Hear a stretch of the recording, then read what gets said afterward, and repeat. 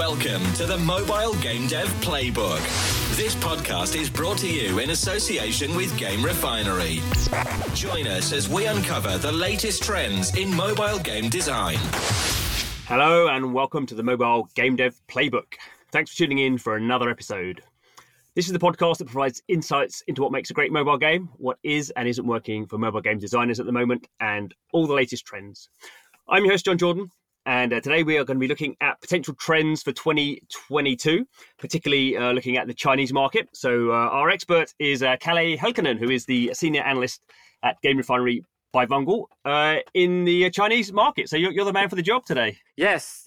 Thanks for introducing me. Hopefully we're going to discuss other markets as well. But the China market is definitely my sort of focus area at Game Refinery. Happy to be in the podcast. And I guess it is interesting, as we all know, the Chinese mobile market is the biggest in the world as a national market by quite a long way. And I guess it probably has the most influence as well, not just in Southeast Asia, but a lot of the trends we see in China sort of end up sort of flowing around the world.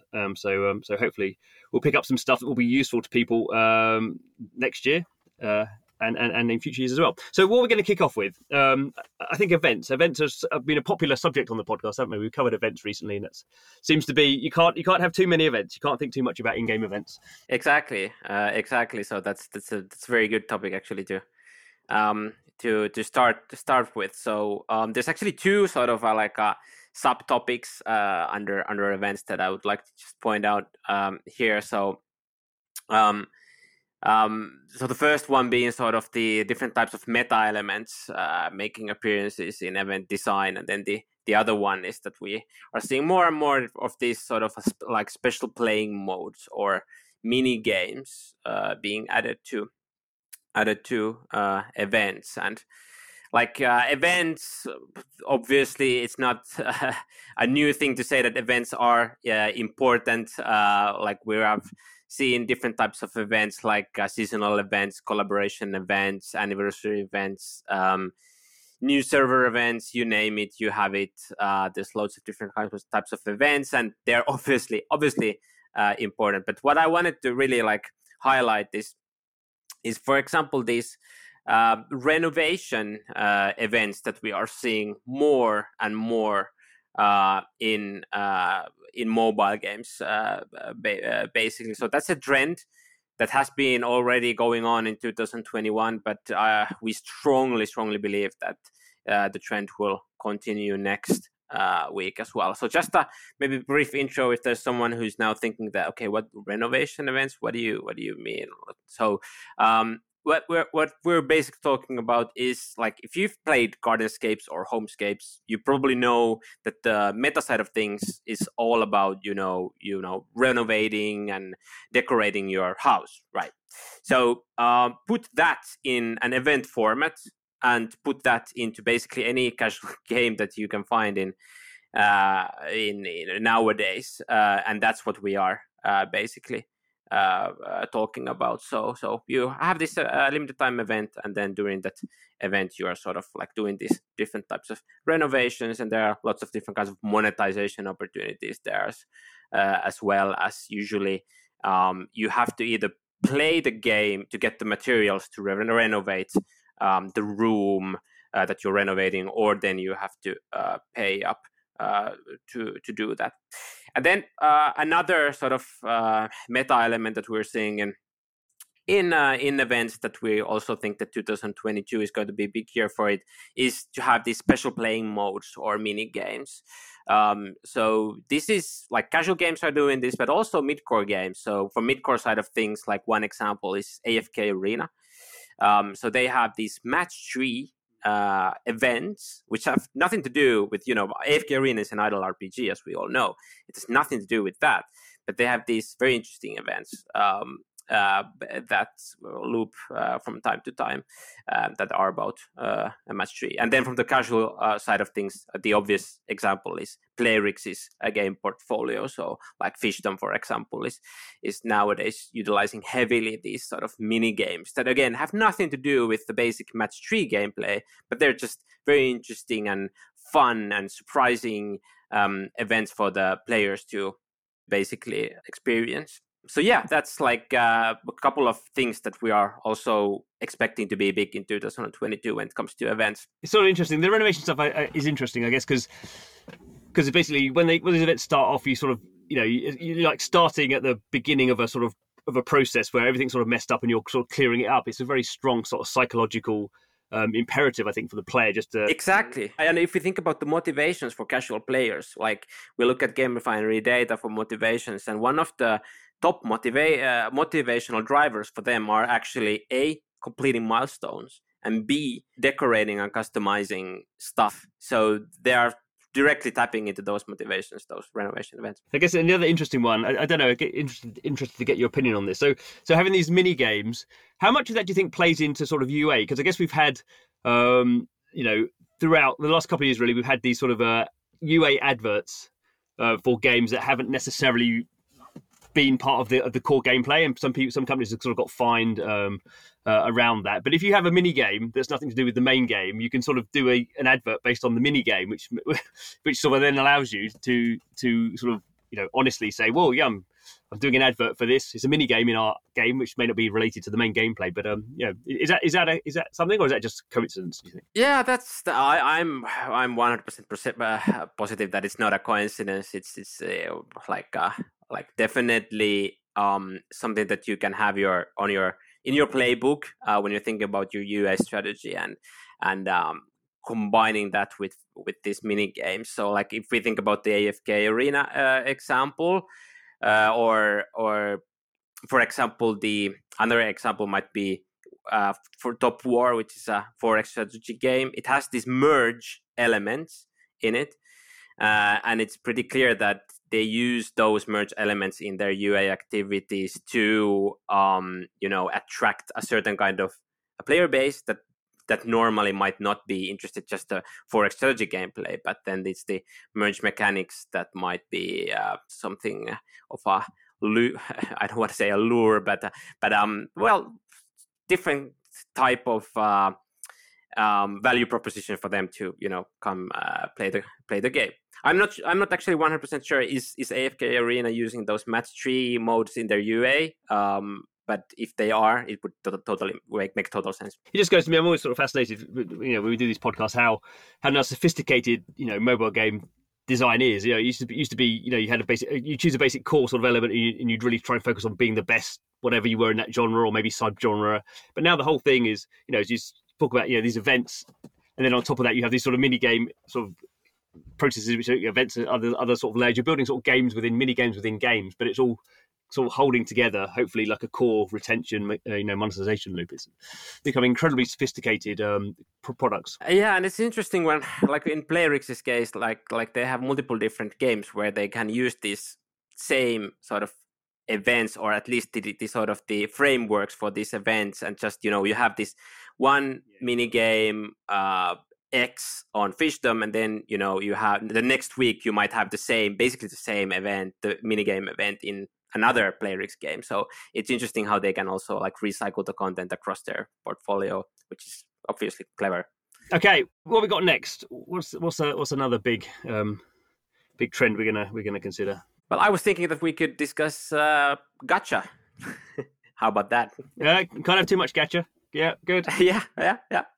So yeah, there's obviously gacha has never been like the gacha scene or the gacha design. It's never been sort of stagnant. Like especially if you have been familiar with Japanese landscape and the mobile games there's actually been a lot of different kinds of innovations around the gacha mechanics. So it's not just the regular gacha where you pay up or you get up maybe a daily ticket or something, and then you pull a gacha and then you get a randomized reward.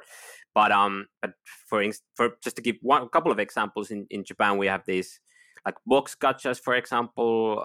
We've had them for a long time, where you have a sort of a specific pool of items, and then when you pull the gacha, you one by one sort of pull the items out of the box, as to say, and then if you pull all those items one by one, obviously in the end you will get all the items from the box. So that's one implementation. Then maybe another example could be these pity gachas where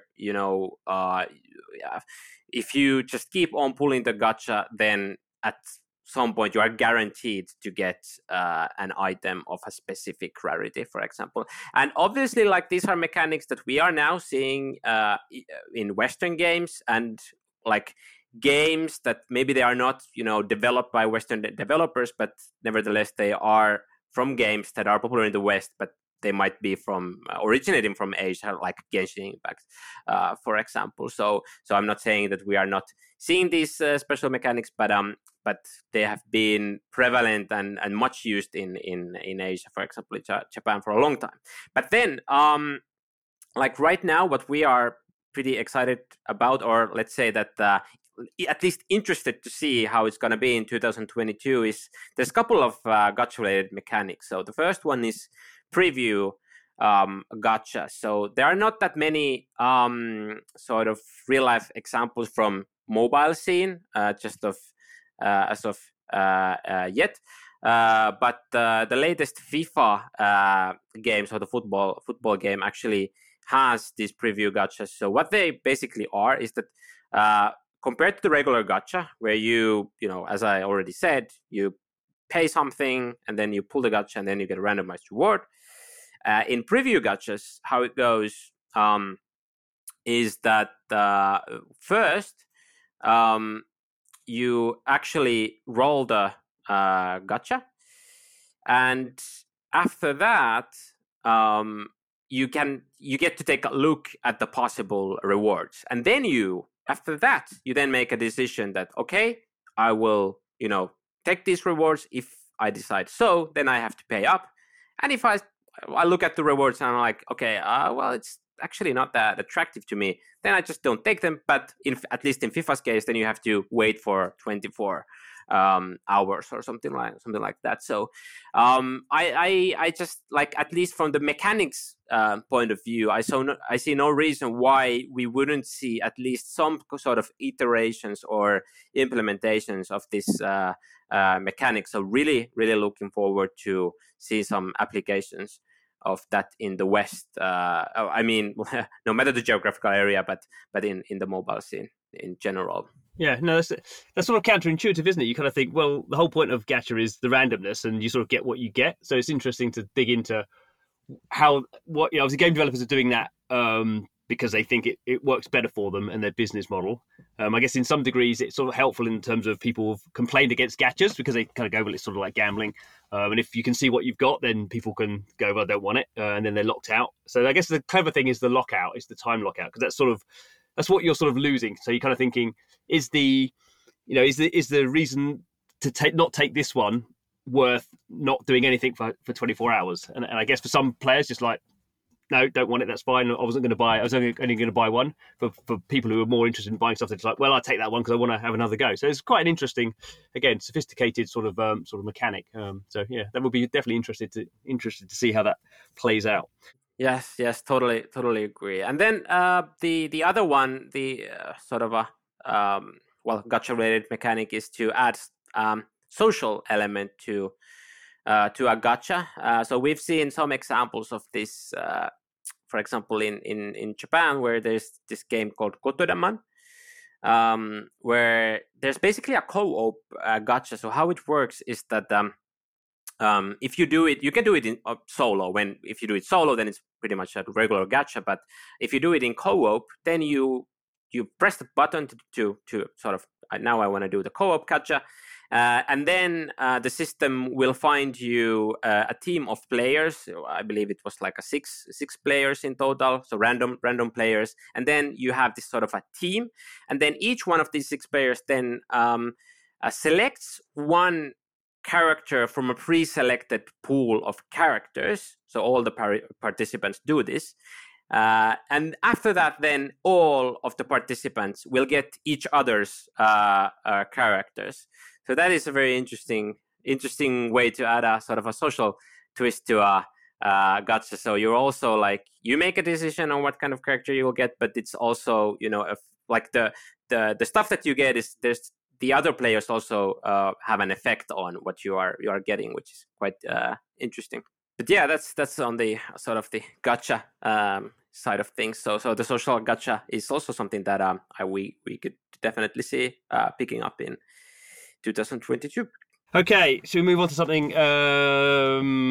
bigger scale. So we can talk about AAA. So AAA is always, I guess, as an industry sort of matures and gets stronger, the sort of the sort of value and the cost of AAA is always increasing. But I guess there's always that premium feel to something is always something that sort of really draws in the crowd. I guess, said it many times this year, many times in 2021, sort of in 2020, Genshin Impact as a real sort of defining sort of product. Exactly.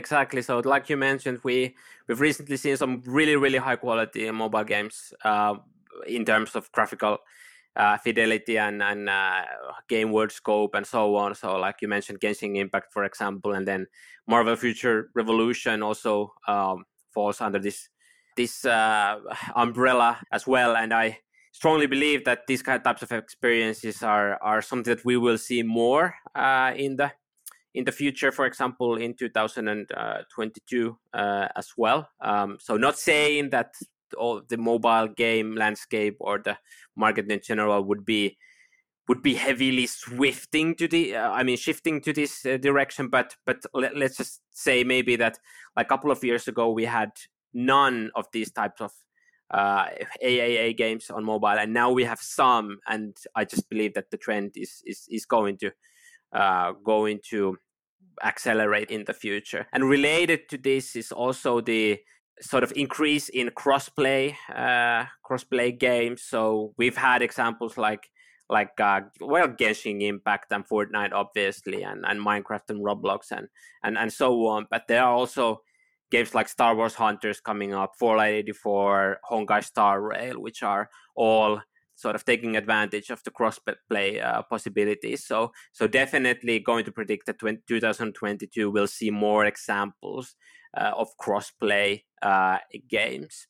And then maybe the sort of last relating point is that I think if I would have to pick up one specific genre when it's going to get very, very interesting in 2022, it would definitely be the shooter space. So it's going to really heat up. So already this fall we had PUBG New State and some other interesting titles, but there's the Valorant Mobile is coming, Apex Legends is going to be globally launched, and we just had Final Fantasy First Soldier, and there's the Division Mobile coming up, and so on. So that is going to be one specific genre that is going to be very, very interesting to follow, and how will these new entrants find their audiences, or will there who is going to be end up finding top grossing success, and who will not. So that's going to be interesting to see. No, it's a good point there. The cross-platform allows you, I suppose, to probably makes it slightly more expensive to build from an engineering point of view, but it allows you to just address that. You have it ensures, I guess, that your game is really good for the sort of console PC sort of crowd who really like that, whatever the experience is.